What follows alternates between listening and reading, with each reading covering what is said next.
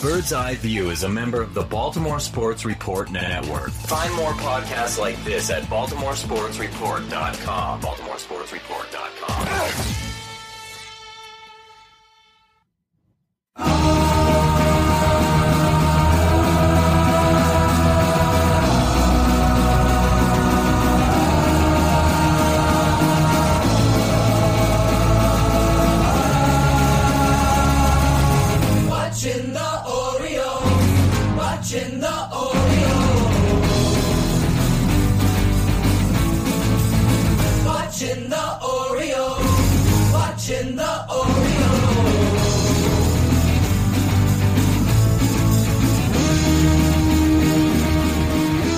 And welcome back to Bird's Eye View. When it comes to the Orioles, this weekly podcast is your official source for a lack of insight and baseless opinion. Today is May 26, 2014. Jake, happy Memorial Day. Happy Memorial Day to you as well. This is episode 79. I am Scott Magnus, and I'm here with my big boy, my color commentator, Dave Johnson. I mean, Jake English. Hey, I was really great once in 1989. Yeah, well, at least you've got your father to a son that can barely make it into the major leagues. Ouch. Yeah. You can find us at birdseyeviewbaltimore.com. You can also roll on over to the baltimoresportsreport.com/network, where you can listen to our wonderful sister wives. Specifically, you should go over there and listen to the Baltimoreans, who did an amazing job this past weekend with their live broadcast of Friday night's game. Accounts and descriptions, my friends. Yes. Accounts and descriptions. We'd also appreciate you going and listening to us on all other formats, such as Miro, Stitcher, Double Twist, and also you can pop over to that iTunes store and listen to us there. Give us a review, and we really would appreciate you giving us a review before Apple decides to nuke us back into oblivion and destroy any reviews that we had in a previous life. You can also find us on social media at Facebook, Twitter, Google+, and on YouTube. And Jake, other areas you can catch us. We've been popping up on the postgame live on channel BSR. For those individuals that would like to see us after the games, we are on after the games on Tuesdays and Thursdays with the rest of our sister wives in the Baltimore Sports Report.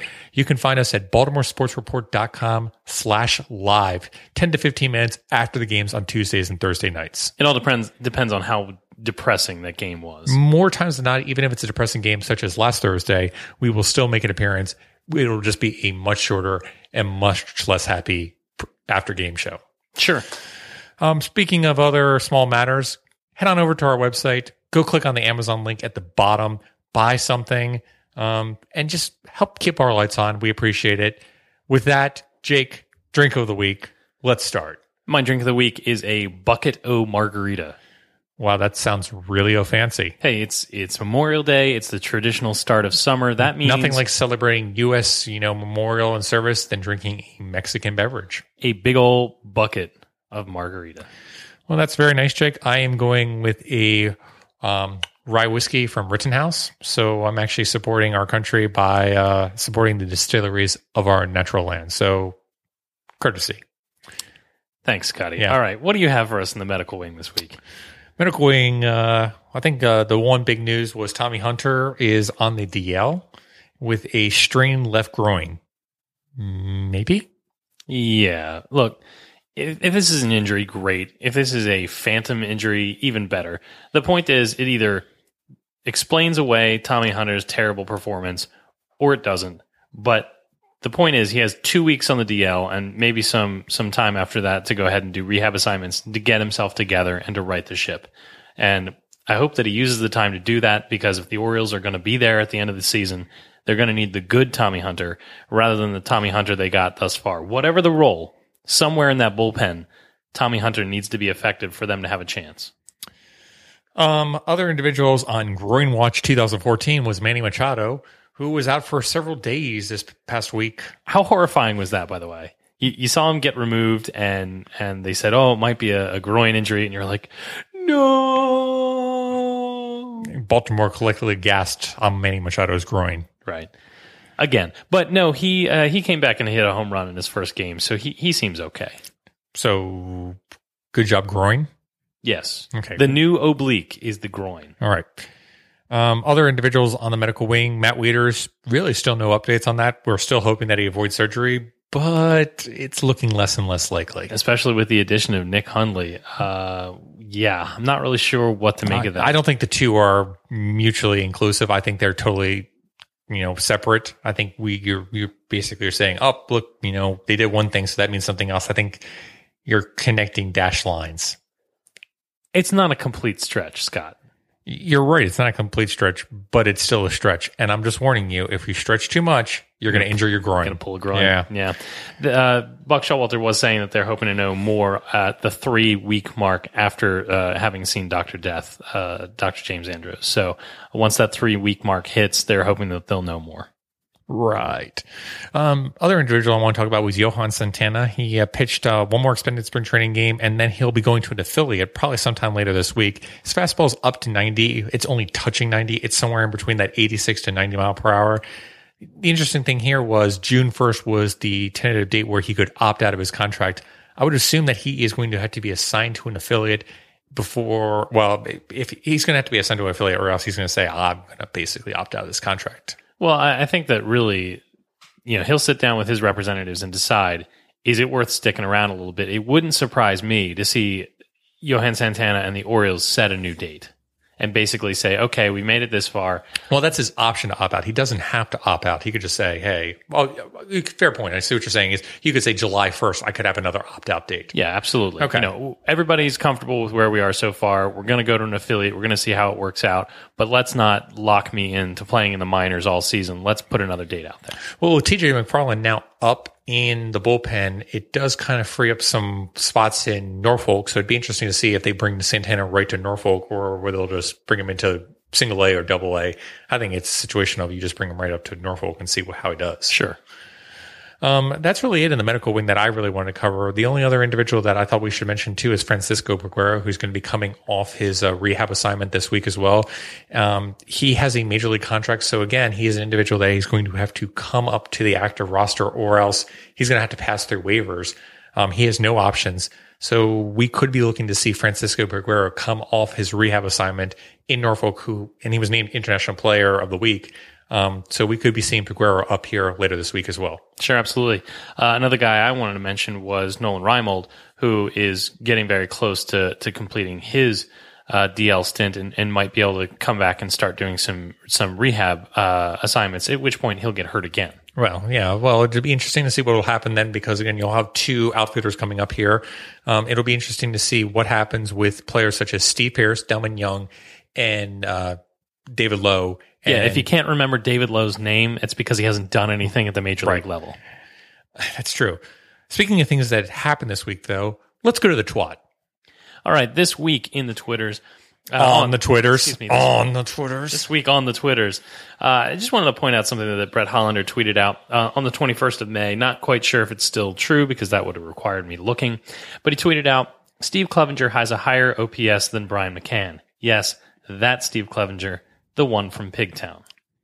It's kind of nice if you look at that. Yeah, it is nice. Definitely really impressed so far with Steve Clevenger offensive numbers. We were talking this week about this at the beach, and it's actually been pretty impressive how well offensively Steve Clevenger has been doing. You make us sound like a married couple. I was not there talking to you at the beach about this. I wasn't talking to you. I was talking to other people at the beach. Okay, but, thank you. Yeah. If you want to come down to the beach and hold my hand, it was Rehoboth, so it's perfectly fine and acceptable.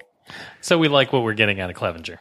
Yes, I like what we're getting out of Clevenger. I don't want to see Steve Clevenger disappear into the vast emptiness, which is the bench of the Orioles. Also on the Twitters this week, we had babies everywhere. It was funny because I had two tweets right on top of each other in my timeline at some point. The more recent one was at Orioles 101. Who tweeted out, congratulations to Dan and Amy Duquette on the birth of son Colt at 12:58 a.m. That was like their 6th or 7th kid, too. Yeah, they got a baseball team now with the 9 of them. So Dan Duquette's keeping his options open. Absolutely. By the way, his wife is very young and pretty hot. Oh, my. Just pointing out. Right under that on my timeline was at Eddie in the Yard, who tweets, Chris Davis's wife could be induced on Sunday morning, which would mean that Davis would miss Sunday and Monday and will be placed on paternity list. As you know, that did come to pass. Yep. Brittany Giroli posted on Twitter basically saying that Chris Davis and his wife had a lovely baby girl last night, right around 6 o'clock in the evening, and it was a 7-pound baby. So if you're listening to this, do not drink the water at Camden Yards. Now, Jake, there was no name mentioned for the Davis baby. What are you thinking for names? Dong Davis? Dong Davis. For a girl? Yes. Okay, Donga. Donga Davis? Okay. We're going to go with Donga Davis. That is my official guess, yes. Okay. All right. We talked about this last week, and it was pitching inefficiency and the Orioles being very aggressive at the plate, and how that should lead to people being fired and mass mutiny. And then, oh, look at that, the Orioles turn around and basically hit the lights out of the ballpark offensively. Speaking about being offensive, Steve Molesky posted this stat, which was, latest example, Adam Jones can thrive without working count. Friday goes 3 for 4, 2 doubles, scored 3 runs in 5 plate appearances, saw only 9 total pitches. Yeah, he's good. Yeah. And he's infuriating, and he makes me mad, but he's really good. Yeah, he's an aggressive hitter, but that's how he sees success. So if you're expecting him to take pitches and go for the walk, that's not what Adam Jones does. All right, I want to take a look at the Brock watch. Okay. Different than the Brian Roberts watch. This was a little while ago this week. We weren't sure what the roster move was going to be. Brock had pitched, and so the expectation was that Brock could have been optioned down after pitching. I think it was four innings. Rock Cabaco tweeted out, Brock said that he showed up today not knowing if he was being optioned, worked out, no coaches were looking for him. That was a good sign. This tells me that Brad Brock is excellent at hide and seek. I know, seriously. I would totally have pulled the Bobby Valentine thing. I would have had shades, a fake mustache. I would have been hiding in the bathroom the entire day. Brock, where'd you come from? I was in the Gatorade tank the whole time. But they didn't send him down, and good for him. Last tweet that I wanted to comment on today was Zach Clark. He posted on Twitter today saying, I love playing baseball every day. Thanks to everyone who has served and sacrificed to allow me that freedom. Zach Clark gets it. Baseball is, just a game for, men that are trying to still be boys. But there truly are men and heroes out there that serve on a day in and day out basis and who have made the ultimate sacrifice. So to them, we give them the ultimate salute and we thank you for all your service. And it's nice that, it's important for us not to confuse who the heroes are, but it's nice that the guys playing baseball get that, and they are all about absolutely. That out. Yep. Thank you so much for protecting us and making sure that our country is nice and sound, and make sure that Jake and I don't have to go out and serve and make an embarrassment for our country. And with that, let's go into our next embarrassing segment, and we'll be right back, folks.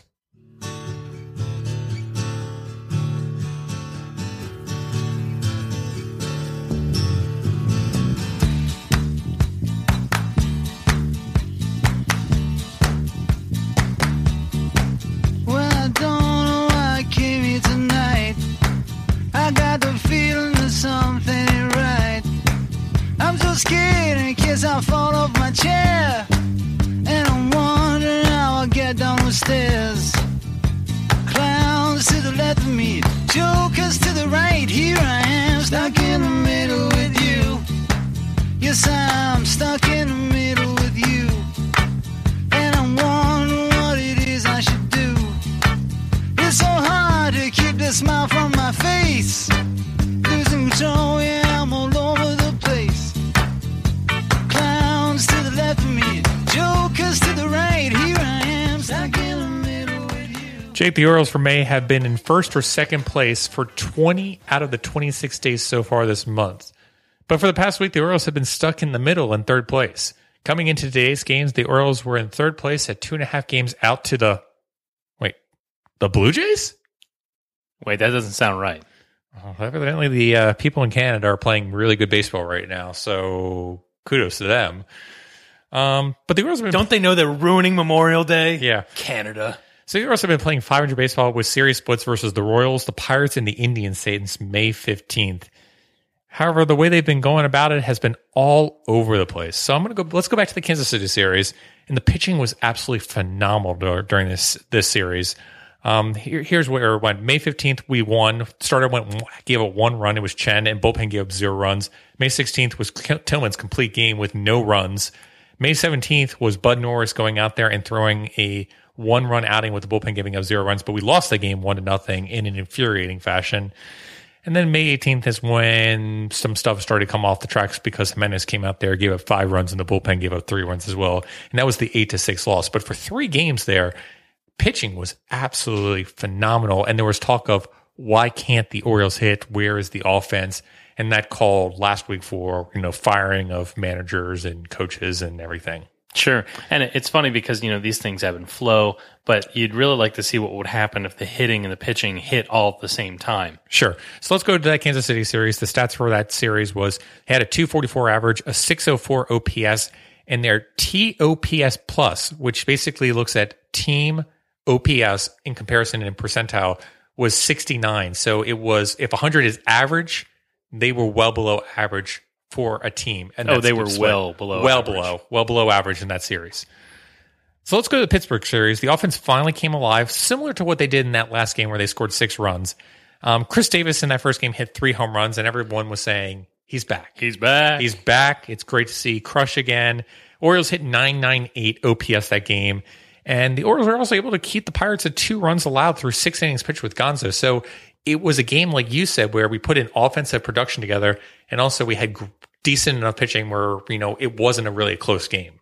The thing is, though, is that the Pirates are not world beaters offensively. I'm not, I totally agree with you about that. But again, that was a game that we said, this is what the Orioles should be like in our minds. Yeah, it really felt like I was finally getting the Orioles that my heart had promised itself in the preseason. And then we came to the next game, and I was really looking forward to this game because you look at the matchup, and it was Wandy Rodriguez versus Chris Tillman, and you're just like, ding, we got this, no question about it. This is a great game for us going into here. Tillman coming off a complete game Tillman win. coming off a complete game and going against Wandy Rodriguez. It's like, all right, we got this, no issue. And the wheels fell off the bus. Chris Tillman goes 1 inning pitched and allows 8 earned runs in the Actually, I think it was 8 runs and 6 of them were earned. But still, it was a lot. It was a lot, and the wheels fell off the bus.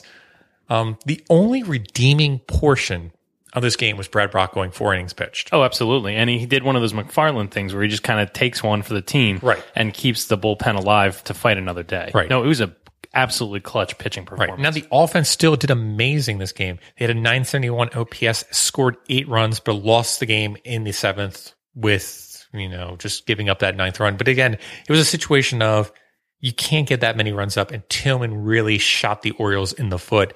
And again, if Brad Brach doesn't come out there and pitch 4 innings, you're looking at, a disastrous situation going into the Cleveland series. Which turned out to be significant because the Cleveland series started up by eating up the bullpen. Absolutely. So let's go to Thursday and let's talk about why this is an issue. Chen goes 5 innings pitched and again gives up 5 runs in the process, and they end up losing that game in the 13th inning when Troy Patton goes boom. So you're exactly right. If Brad Brach does not pitch 4 innings that game beforehand, you're looking at destroying yourself, your bullpen and everything by, that absolutely terrible game by Chen, in my opinion. Well, that's the point at which, because of the number of innings that they would have pitched previously, you would have had guys that Showalter probably would have marked as unavailable. You probably would have seen a starter go in at the end of that 13-inning game, which rocks the starting rotation. Sure. It could have been bad for the team. So I can't say enough what a big performance that is. And that's the kind of contribution that doesn't show up very much. It doesn't make the highlight reel. I feel like not enough people talk about it, but those fringe guys that bring such big relief really make a team. Right. So let's look at these 4 games here. You've got the last game in Kansas City, you got the 2 games against the Pirates, and then you've got the first game against the Indians. In those 4 games, the Orioles scored 30 runs during those games, and they went 1-3. That doesn't sound very good. No, it's not very good. They allowed 27 runs in the process too. And it was a situation of, God, we have all this run scoring and we have all this offense, but we can't put the pitching together. And we just had the pitching last week. Where did it go? But Scott, during that stretch, they had a positive run differential. That means they're the best team ever. Thank you, Brian Kennedy. You know how much I love the run differential argument. Offensive potential, though, on Friday was equally as good. 1.22 OPS and 8 runs scored. And Bud Norris is big bad Bud and able to hold it together for 4 earned runs through 6 innings pitched. Not a great effort, but well within the merits of that game. The thing that makes me crazy about this stretch is that it was such a roller coaster. I feel like it was dramatic ups and dramatic downs. Case in point, you know, that game where Chris Davis makes his triumphant return to the world. He hits 3 home runs. And how does this team follow up on that? By getting absolutely destroyed in the next game in the most demeaning way possible. Having your number 1 starter get rocked in the first 2 innings, because it was actually an inning plus, where he didn't record an out in the second. He gave up 4 runs. The Orioles stormed back to score some runs for him, and then he frittered it away and gave up 4 additional runs. And at that point, the game was over. Well, this is a common theme so far with the Baltimore Orioles. With that 5-game winning streak and then coming back off that 5-game winning streak. They lost 4 in a row. And lost 4 in a row. Everyone has basically said, we cannot consistently win. It's okay if you have a losing streak and then you lose 1 game and then you come back and start another winning streak. But the fact is, the Orioles are basically playing like a 500 team, even with these winning streaks. And again, it's very rare for them to have a sustained winning streak so far this season. Getting that 5-game winning streak was huge in everyone's opinion. And then we basically just squandered away with Detroit. And I'm not saying Detroit is an easy team, but we also can't throw away the aspect of we should have won some of those games. Yeah, and the other thing about that is that when you look at, you know, analyzing the way the season's going, you and I and a lot of fans look at everything very closely. And Showalter said this in his last presser, where they can't afford to do that. They can't afford to live in the moment like we can, because it makes us crazy and they can't live in that world. And I think there's a certain wisdom to that. And we tell ourselves, oh, don't get so wrapped up in it. But it's an emotional game. I have a hard time not doing it. I don't know about you. Well, I think this raises a great point of it's great we're in this mindset now where we're living and dying game to game. We were not afforded that luxury several years ago. And now it's something that we as baseball fans are still getting used to after 2012, where you're living and dying with every single game late into May, into June, in July, into August. And I hear people saying to me, oh, great, we lost this game in May. That's going to come back to bite us in September. And as much as I, hate to hear that, at the same point, I'm just like, good. People are thinking about September. It's not just people saying, oh, Ravens training camp and Ravens, the season's going to start by then. People are thinking about this is going to matter when the playoffs are on the line. And you think about it, teams that have, a lot of success of late, the Yankees, the Red Sox, all this, when their fan bases react to a loss, it's like, oh, don't worry about it. We'll be there. Because they have that confidence that their team will.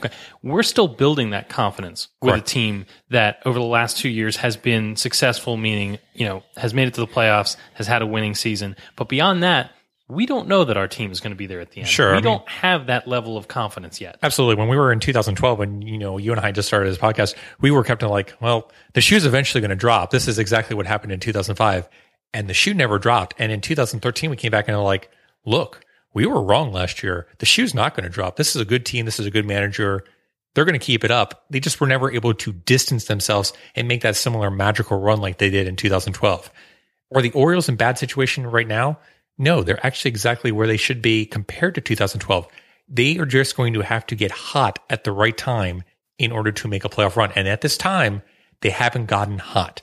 Now, that being said, there has been a lot of players that have been hurt and the team hasn't come together exactly right. You just have to hope that the Orioles can put it together at the same time. And catch the first place Blue Jays that are 2.5 games ahead of them. Well, I mean, that's true. I mean, for example, the Orioles were 2.5 games out earlier this season too, and we were able to get into first place again, at first and second place within that 20 games out of 20 days out of 26 days in May. So it's still way too early to be getting panic stricken. Let's not get too concerned about that.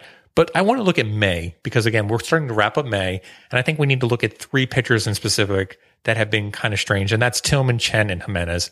I want to look at Jimenez to start with because we were told, once he gets out of April and gets into May, things are going to change.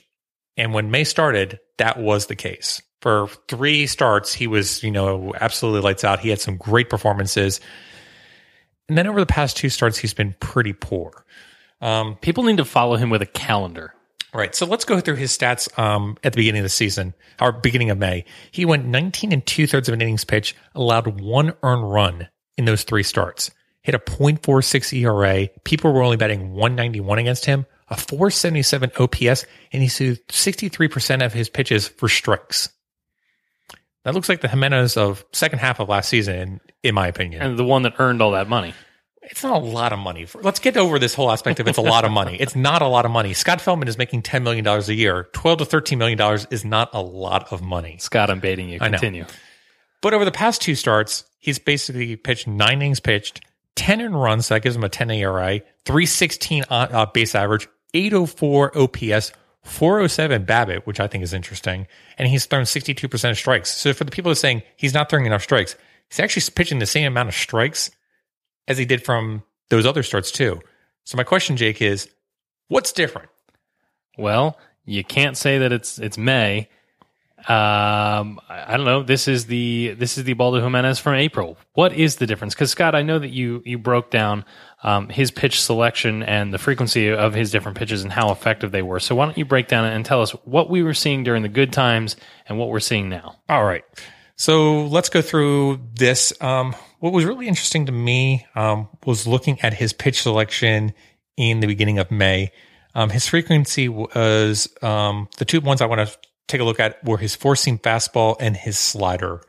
His 4-seam percentage at the beginning of this month was at 18.35%, and his slider was at 22.32%, as opposed to now where he's only at 8.63% of his 4-seamer, and his slider's at 31.47%.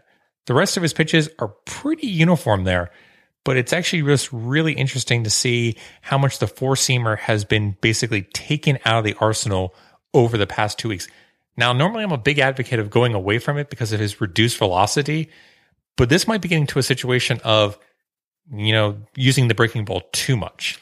Well, and it goes to he was using it a lot when it was working, and now that it's not working for him, he's moving away from it. And the thing is that at his velocity and the way he pitches, he needs that 4-seamer to be an effective pitch for him if he's going to be successful. So if it's not working for him, he's got those secondary pitches, but it's clear from what you're showing us that those secondary pitches aren't enough to carry him. You're absolutely right. So let's go through really quickly and look at the 4-seamer and why it's not working for him. So at the beginning of May, his 4-seamer, he had 30% balls, 30% strikes. Now he's at 47% balls, 17% strikes. Wait, I'm going to be dumb for a second. Yes. We're just looking at his 4-seam fastballs. Yes. 30% of them were strikes. Yes. 30% of them were balls. Yes. What was the remaining 40%? The rest were hits. Yeah. All right, I'm with you. The rest were hits. Nice try there, but they can also be fouls is another thing. So, and that doesn't count as a strike? No, it's there. You throw that into the foul percentage. All right. Fine. Because you're making contact with it. Okay. 30%. I'm with you now. Okay. So again, you're seeing a massive detail out of not getting good placement. And I think that actually makes sense because again, when you're watching Jimenez pitch right now, the glove is going up and the catcher's glove is having to move out and try to catch it. And more times than not, it's outside the zone. So his pitch placement with his 4-seamer has been really poor, I think, as of late. And even when he's getting strikes, it's not often hitting the target. That's something that I've noticed watching his last couple starts, that even when he's getting strikeouts, even when he's getting back into counts, it's not where the catcher is putting the glove. Right. Another thing I want to touch base off is his whiff percentage. His whiff percentage is down by over a solid percent, and his foul percentage is down by over 5% recently as well, which I think is something to note. In terms of the slider, again, he's been using that a lot more lately. Just his balls are at 43.84% as opposed to, being at 33% the other way around. So his slider has just been outside the zone as well. So again, he's just having a really tough time commanding his pitches, both for his 4-seamer and his slider, which is really his go-to pitches. Sure, and the slider is more effective when you can spot the fastball. Right. I just think it's really interesting just to look at him and just compare it to, previous years. He really got reliant on the breaking ball last year and started to move away from his 4-seamer. And I think he might have just gone too far with that recently. I think he needs to get a better pitch balance out. But I think it's just going to come back to placement of the ball. If he doesn't have faith in all his pitches, he's not going to be able to mix it up. And I think he's become too reliant on just a few pitches and has lost another pitch out of his arsenal right now. Well, do you think it's the fact that he just doesn't have the confidence in it? I think it's mechanics. Do you? I think it's mechanics. I think it's just, he's watching it come into play and he's just like, that's not the way I feel like the ball should be going up there. And I think he relies on it. And then people are able to guess and then he's putting into play. I think that's one of the reasons why the BABIP is so high is because people are saying, I know what's coming. I'm going to put it into play. And that's why they're hitting at 400 as well. Well, if they know what's coming, maybe they should tell Ubaldo Jimenez because it does not seem that he knows. Is this the part of the program where we're supposed to say fire the pitching coach? Is that what we do here? No.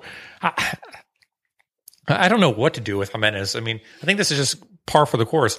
It's interesting too to look at him so far this year too, and look at his Ks per walk ratio, and it's absolutely atrocious compared to last year.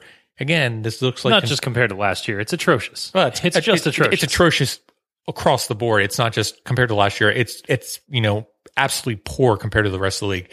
So again, it's a command issue, and I just scream mechanics. I don't think this is velocity related. I think this is just pitch selection and mechanics and having confidence. I hate to say it, it's Jake Arrieta all over again. It's not having the ability and confidence to know where your pitches are coming into the plate. The one thing that is a difference between him and Jake Arrieta is that Baldo Jimenez has done it at the major league level. He has a track record. He can go back to what he was at some point because he's already done it. Whereas Jake Arrieta never really had that. So I agree. I'm not really sure that I can break down mechanics with Baldo Jimenez, not having watched him over the last couple series. I don't know what's good and bad because I don't think we have the ability or talent to do that. I think that's his mechanics are just a mess to begin with. Right. I mean, his windup and delivery is just all over the place. And if that works for you, great. And there are plenty of pitchers for which that works. But it's not like we can say, oh, he's out of sync. You can see he's pulling that elbow in because there's no way. There's no way. Again, I'm going to rely on the coaches and I'm going to rely on biomechanical analysis to get him straightened out. But at some point, it's got to all come together. And if it's going to be this herky-jerky 50-50 split, I believe that Orioles fans are willing to come back and question and saying, were we really better off having Jake Arrieta over Baldo Jimenez? And, at the beginning of the season, I was like, they'll be happy to say, weren't we better off with Jason Hamill and weren't we better off with Scott Feldman because those guys are doing well? Yeah, okay. I don't Voice of the fan. Yeah, I don't know what to say about Jimenez right now besides he needs to look at his mechanics and he needs to look at his pitch selection. There's no reason for that ball percentage to be coming up that high at this time. I also think he needs to take a look at his whiff percentage too. I don't think he's making as many good pitches, which means that people are not swinging as much, which means that whiff percentage as well. Again, you're going to have to make good pitches, but don't throw those meatballs right across the plate. That lead to home runs as well that we were criticizing too in April. All right, so that's Baldo Jimenez. Basically, you're saying he's a mess and he needs to get fixed. Yeah, but I don't know what else. Way to spot the problems without offering a solution, Scott Magnus. Again, I'm going to rely on the pitching coaches because they're able to actually sit there and watch the mechanical analysis. I'm not good with that, and I don't have the technique or tools, I believe, to have that happen. All right, did you take a similar look at Chris Tillman? I did. I looked at Chris Tillman, and honestly, everything looks okay in terms of pitch selection. I just think it comes back to, Zach brought up a great point where velocity was greatly reduced. I was looking at his velocity and it's down by over 1.5 miles in terms of his four-seamer. I think that's just a huge deal. You look at his whiff percentage last year, it was at 9.56 for his four-seamer. And this year in May, it's at 6.35%. That's a huge difference in terms of whiff percentage for, your top pitch, basically. Yeah, well, the problem that I've seen with Chris Tillman and his bad starts is just the inability to locate. And it's not just, he's missing by a little bit. He's missing by a lot. And he's missing consistently. When he's pitching to left-handed hitters, he's throwing into the right-handed batter's box. It's up way away. It's again, even when he's getting strikes, it's not where it's intended to go. And if he can't find that fastball command, the rest of it's just gone. I know you say that, but then I'm looking at his ball and strike percentage, and they're really not that much different than he was in 2013. So maybe it's from my eyes. It's a lot easier to look away when he's actually getting those outs. But when nothing's happening, you can focus more on those pitches. But the thing is, Chris Tillman, it just doesn't look like he's in sorts because again, he struggles with that fastball and then has to throw over the curveball. And if he can't locate with the curveball, well, that's when the walk machine starts. I still say it's having that velocity drop is just killing him right now. We haven't seen this kind of velocity drop for, a prolonged period of time since, back in 2011. I know the Baltimoreans have talked about this. I know Zach has talked about this. And I know that we see inconsistency from game to game. But again, if we're looking just over a monthly sample as opposed to game to game to game, I think it's something that is significant of note. And I think it's just a situation of, I think these are just lingering issues from his groin. And I think he's just trying to regain strength back.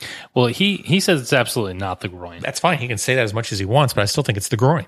Okay. I'm on groin watch, okay?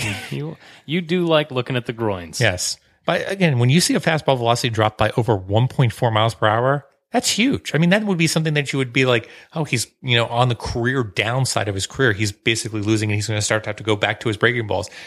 And looking at Chris Tillman. A la Ubaldo Jimenez. A la Ubaldo Jimenez, which again was the situation where he's just like, oh, I can't blow it past these guys. I've got to throw more breaking balls.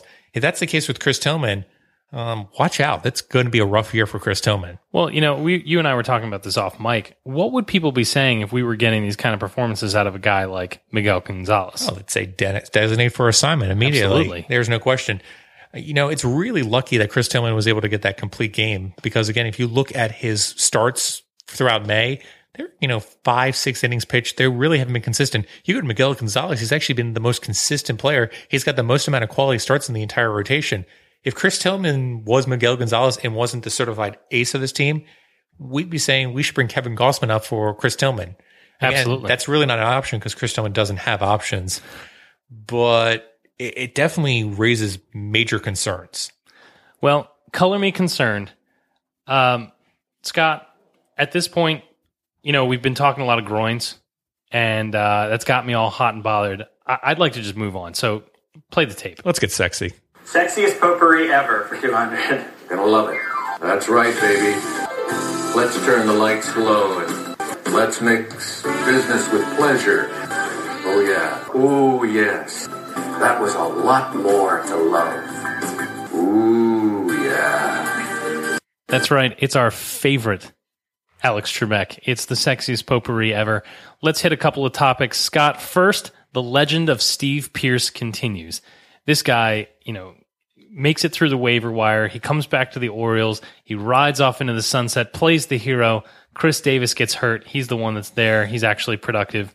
Now that Chris Davis is off on paternity leave, Steve Pearce is getting it done again.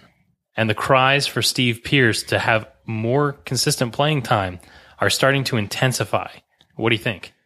I still think he's a utility player. I think he's a great bench player. I think the ability for him to come off on the 7th or 8th inning off the bench and be able to be a productive batter, just as a great example of being a bench player, I do not see him as a starting player in this lineup at this time. Yeah, and the other thing is that Steve Pearce knows he's a bench player, and that's something that he said in his post-game interview the other day. Hey, this is what I am. I'm a bench player. There's nothing wrong with being a bench player. Right. I got to be ready. I got to do my part. I just want to contribute to wins. I say don't mess with that. Because if he's going to check his ego at the door and he's going to bring his glove and his bat and be ready for you, use him the way he's supposed to be used. So, Steve, keep riding the pine, but keep being effective. All right, next. Scotty, before today's game, I wrote this down and I asked, is Zach Britton the closer? Because he's gotten more of the save opportunities in the post Tommy Hunter than anybody else, but was he really the designated closer? And up until today, I would have been like, I'm not so sure. I think it might be a closer by committee. But then today happened, and Preston Gimmett was up and pitching, and then all of a sudden they said, he's going to sit down, and we're going to get Zach Britton up. I think that's a clear example that Buck is... And that happened when the Orioles got the lead. Correct. I think that's a clear example of Zach Britton, you are the closer. You have been anointed. So I guess congratulations are in order. However, I will point out that by going this route, Zach Britton had probably one of the worst closing performances he's had so far, and probably one of the rougher innings he's had so far. Yeah. Well, he's been perfect, so... It's not a Tommy Hunter-esque experience, but it was still of, got to pace a little bit, which hasn't been normal for Zach Britton. Yeah, but you look at the last two guys that did this job, it's a great way to end your career. We also were talking about one stat earlier tonight, and it was a ground ball per fly ball ratio for Zach Britton, and it was 11.10, which leads the major leagues. The next closest person was 6. Yeah, he's head and shoulders above the rest with that. I'm sorry, you can't use that. That's copyrighted by the Angels and Head and Shoulders. Oh, sorry about that. Yeah. We'll just strike that right out of iTunes. Jake, I'm going to come back to something that I know you're going to be very passionate about. Today, Major League Baseball honored our soldiers by wearing Memorial Day uniforms. Thoughts? God, this is awful. I hate this. The camo jerseys are hideous. They're hideous. Look, it's important on Memorial Day for us to take time out of our barbecues and pool parties and beer guzzling to take a moment to recognize and appreciate the fact that there are men and women who have made the ultimate sacrifice for us, for our lives, for our freedoms, for our way of life, and for our comfort. And that these service men and women have died for us, and many more would do so without blinking if the situation called for it. We're blessed that these people are here for our country, and it takes a special breed. how do we pay tribute to these men and women? With the most hideous uniforms we could possibly think of. And we slap them on our ball players a couple times a year and pat ourselves on the back. Now, I think this goes beyond aesthetics. I know that the camouflage looks awful. Here's what I'm thinking. How about the teams do one of two things, all right? Option A is to wear the armed services caps, kind of like they did after 9/11. So one team takes, Army, the other takes Navy, or one's the Marine Corps, one's Air Force. All right, that's okay. That's better done. Yeah, I think. The other thing that I'm going to recommend is that they're more than happy to do throwbacks where they wear a completely different uniform than they're set to have that day. Why don't we pick Memorial Day and the 4th of July and have every team in Major League Baseball wear one of the service academies' baseball uniforms? These service academies have sports teams, and they've got designated baseball uniforms. Why don't you have the major leagues wear those? Have Army across the chest, have Navy across the chest, any of the service academies.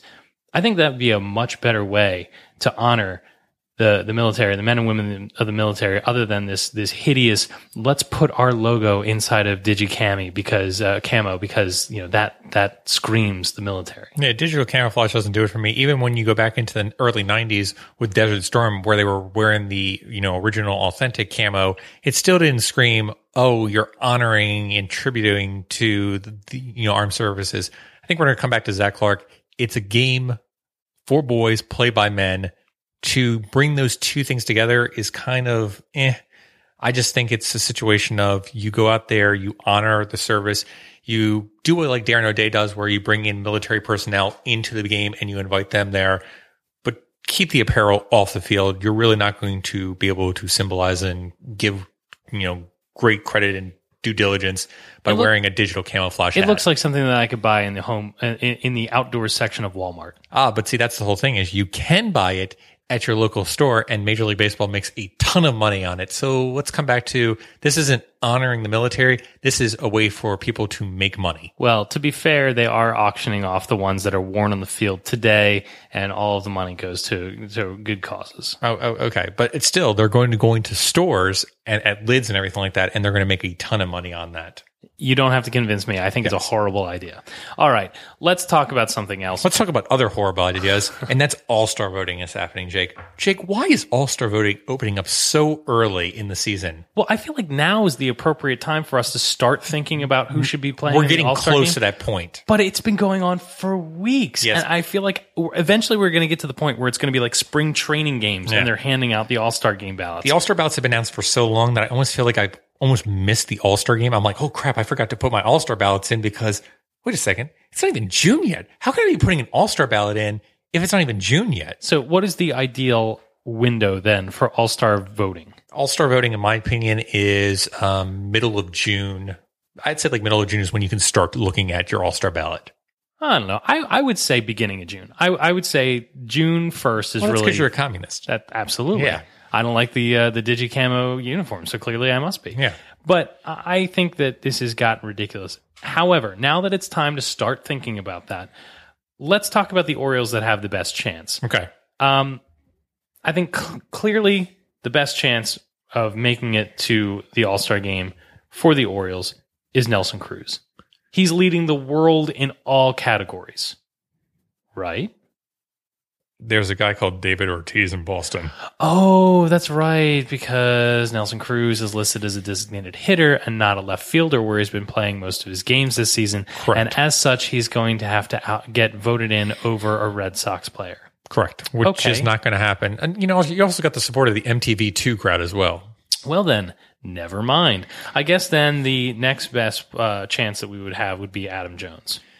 Yeah, I guess so, except there's this guy called Mike Trout in the outfield that's pretty good. Oh, does the MLB do a good job of advertising him? They do a pretty decent job advertising him. Okay, so he's not a clear-cut starter, but I think he would be a clear reserve. I would agree with that. I think actually Nelson Cruz and Adam Jones are both clear-cut reserves. Moving on, Chris Davis fell off at just the right time. He had a monster year last year. He started the All-Star game. He wouldn't have started this year no matter what kind of season he was having because Miguel Cabrera moved over to first base. Absolutely. So he won't make it, and probably rightfully so with his performance. He probably won't even make it as a reserve, is my guess. I would agree. Also, a guy I don't think will return, and even as a reserve, is Manny Machado. I tend to agree. I think, being injured for so much of the season, I just don't see him coming back as a reserve. So Manny Machado, I think, gets avoided this season as well. All right. Well, what about, just going back through the rest of our selections from last year, J.J. Hardy. Again, he's a solid defensive player. He hasn't hit any home runs. He's not driving the ball with authority. He's not that leading offensive shortstop that he's Not been. to mention, if you're going to take Adam Jones as Nelson Cruz as reservist, there's no room for another person to come in and be a reservist. The Orioles getting 2 players here for reservists is pretty much all they're going to get. And then the last one that I would think would even sniff the All-Star game at this point would be Nick Markakis. There ain't no way in hell. There ain't no way in hell. He is just, my prediction at the beginning of the season was he was going to rake the ball and get to his first All-Star game. And I couldn't have been more wrong. Nick Markakis doesn't deserve to go to the All-Star game, and he's not going to go to the All-Star game. Absolutely agreed. Lastly, I don't think there's an Oriole pitcher that even deserves to watch the game on television. Thoughts? I could actually argue Zach Britton. Oh, stop it. I really could, because again, you look at his ERA and you look at his ground ball for fly ball. I think if he puts together a few more saves, I could see him coming in to the All-Star game. I think the only way that an Oriole, and I guess Zach Britton would be the default guy, would be if the Orioles don't get anybody voted in and they've got just one reserve that's selected by the manager. I could see the manager trying to throw the Orioles another bone by selecting a pitcher. Maybe. Like I said, that's the only pitcher in my head I could see coming into the All-Star game would be Zach Britton. All right, so the All-Star game is going to be not as much fun as it was last year for Orioles fans. Next on the potpourri list, interleague ball. Scott, love it or hate it? Hate it. Hate it. All right, let's hear it. Why? I like my consistency where we're playing against American League teams. I just don't like this whole thing of going and playing people that we're not used to playing, like the Brewers. Who really cares about the Brewers? I mean, we used to play them back in the day when the American League, but, I don't really care about seeing, pseudo Chris Davis in left field and Ryan Braun. Faux Chris Davis. Yeah, exactly.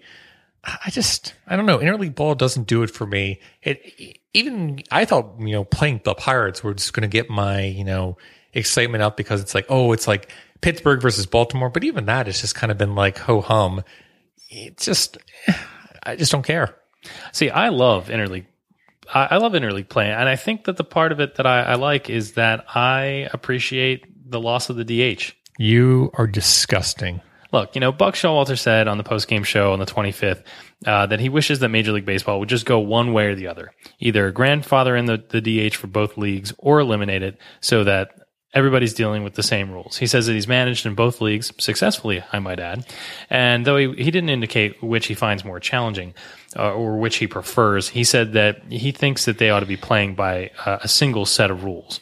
And he says that playing with 2 sets with the advent of interleague play is just stupid. Well, there's no way they're going to get rid of the DH in the American League. So the only option really is the DH coming into the National League. Yeah, but I prefer the NL game, and I do because I think that you're a disgusting creature. I think the DH is kind of dumb. It was invented to keep the careers alive of older guys who couldn't play in the field anymore. Are you trying to tell me that watching Bartolo Colon come up in the 9th position with runners on first and third is enticing and entertaining to you? All right, here's my counter argument.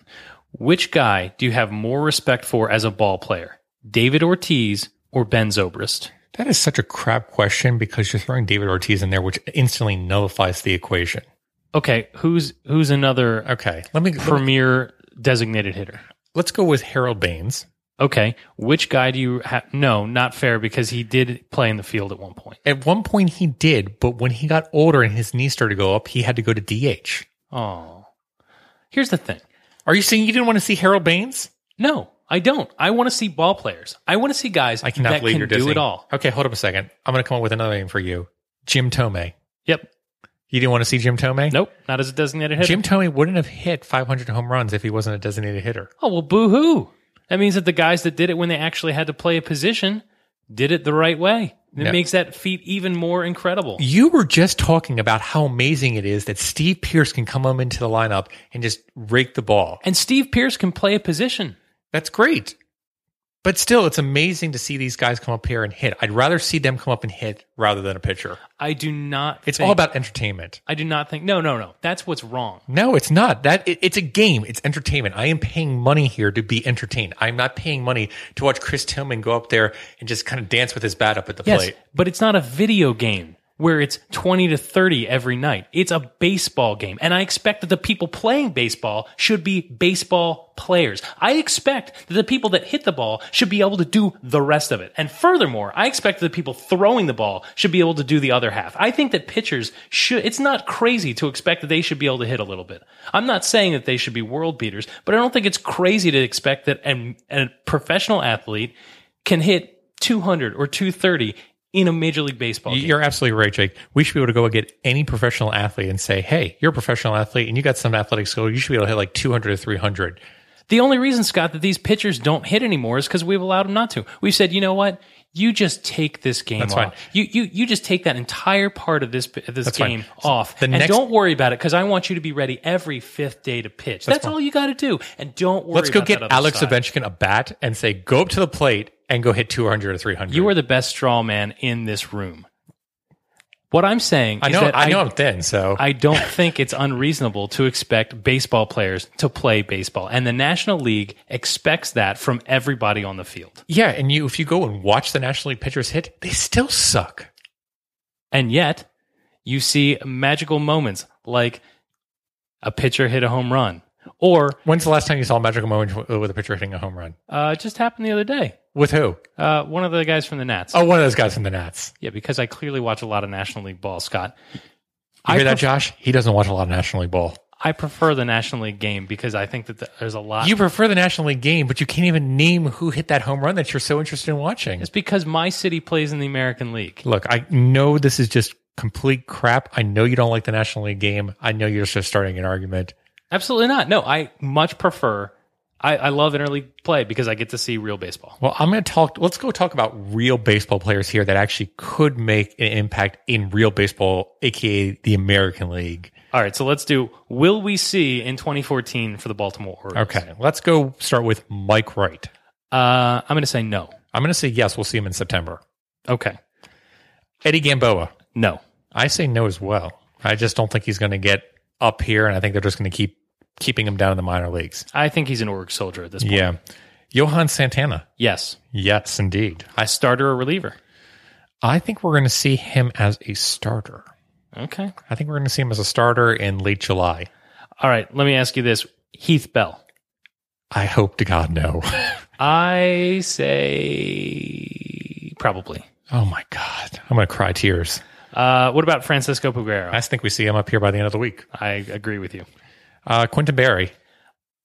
If Peguero fails, yes. I think we see Quinton Berry up here, regardless of whether Peguero fails. I think we see Quinton Berry up here in the next month. Okay. What about this one? How about Suckman Yoon?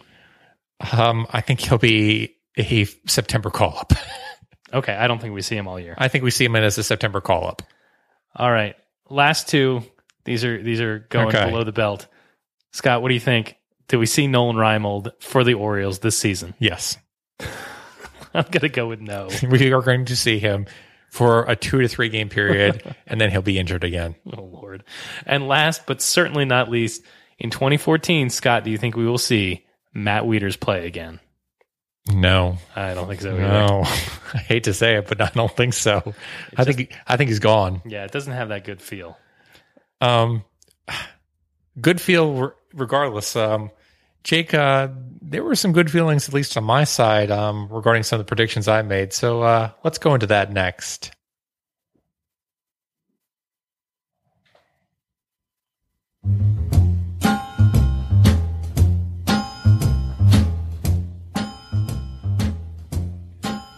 Well, when it comes to bopping and natural finger popping, baby. Natural finger popping? Sure swing.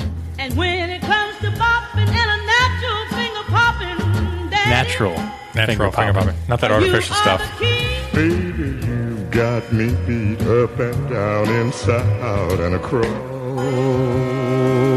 Ooh, yeah. But in the middle of the night, when the moon is shining bright, you're the boss. Yes, I am the boss with my natural finger popping. What the hell was that? That was the original You're the Boss, by the way.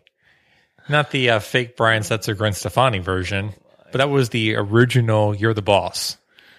Along with its natural finger popping. Natural finger popping, yes, exactly. So, Jake, last week we selected swinging strike percentage. You went with Caleb Joseph. I went with Nelson Cruz. Nelson Cruz had a 10.3% swinging strike percentage. The Mad Hacker. Yep, and Caleb Joseph had a 3.7% swinging strike percentage. I am shocked by that. I am literally shocked by that. For the season, Caleb Joseph is right there with Nick Markakis as being one of the lowest swinging strike percentage hitters right now on the Orioles, which I think is very interesting. I do as well. This week, Jake, I'm actually going to go with a much easier category for you to understand.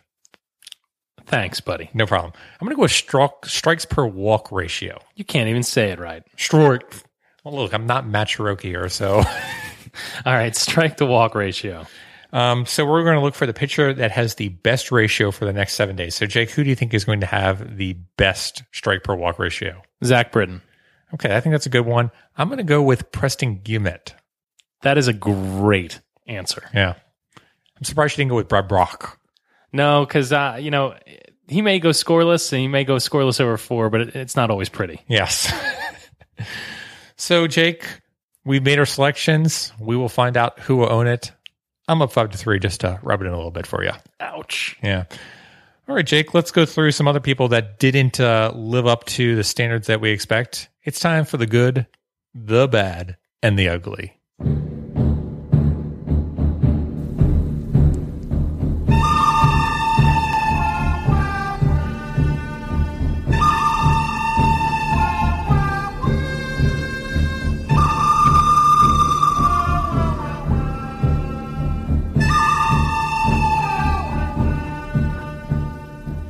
That's right. It's that time. It's time for the good, the bad, and the ugly.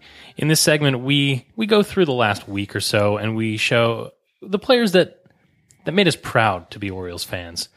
The Orioles that well, maybe didn't, and those that absolutely made us ashamed to be Orioles fans.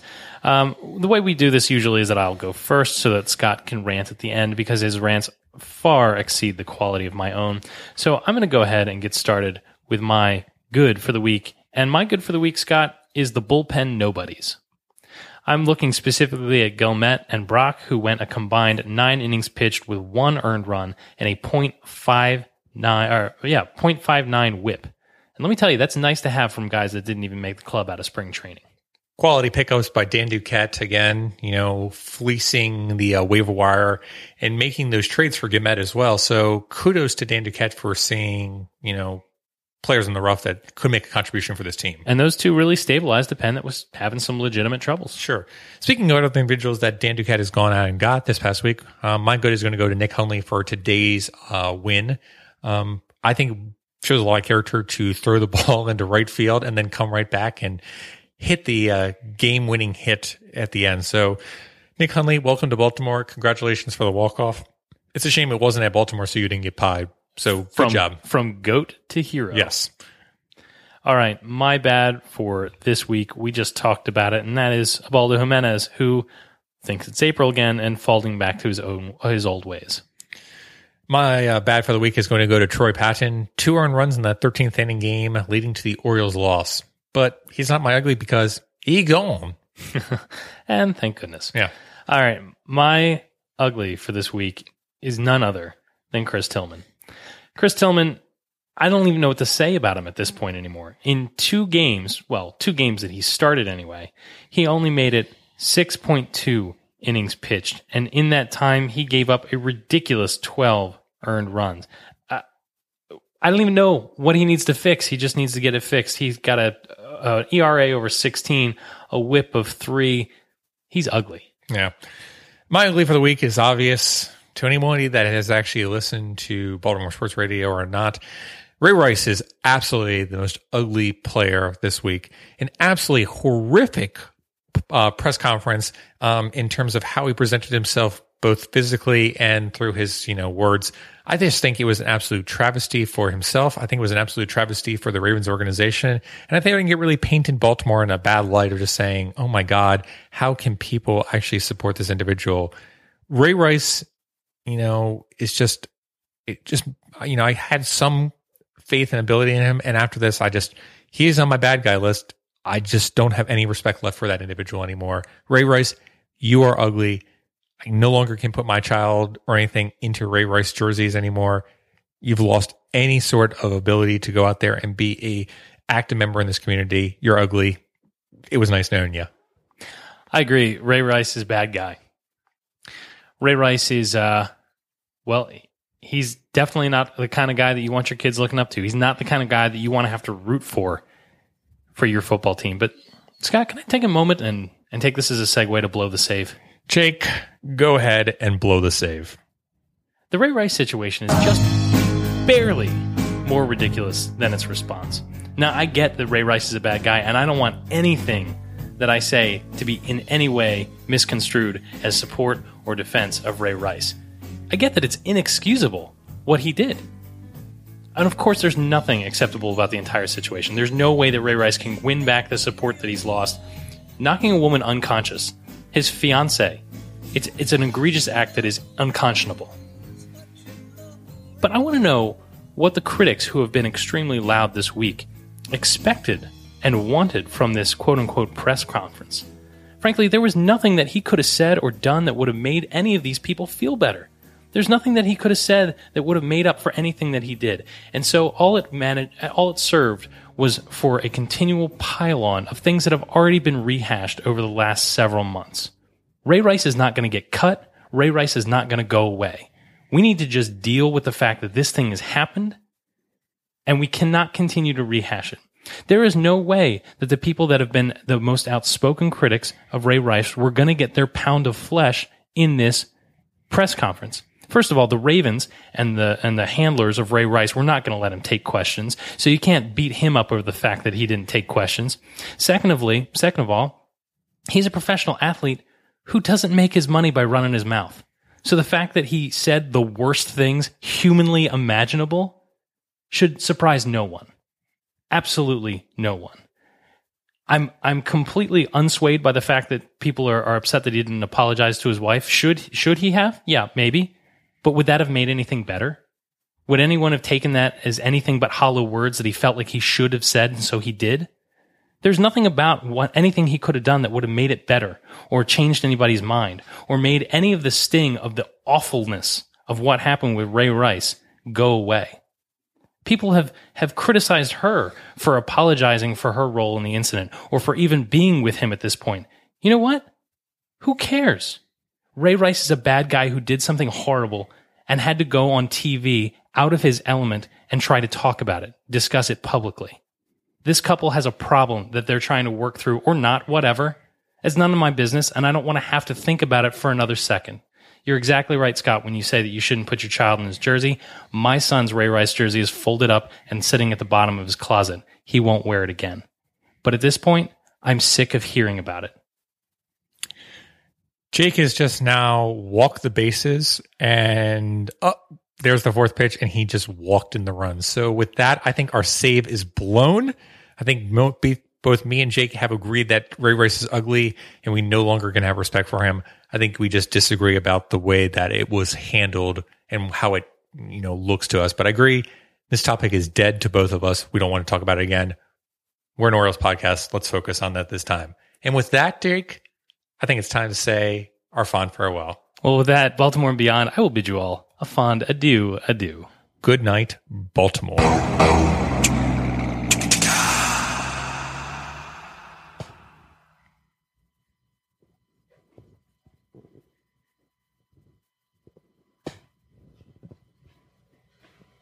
You're still here?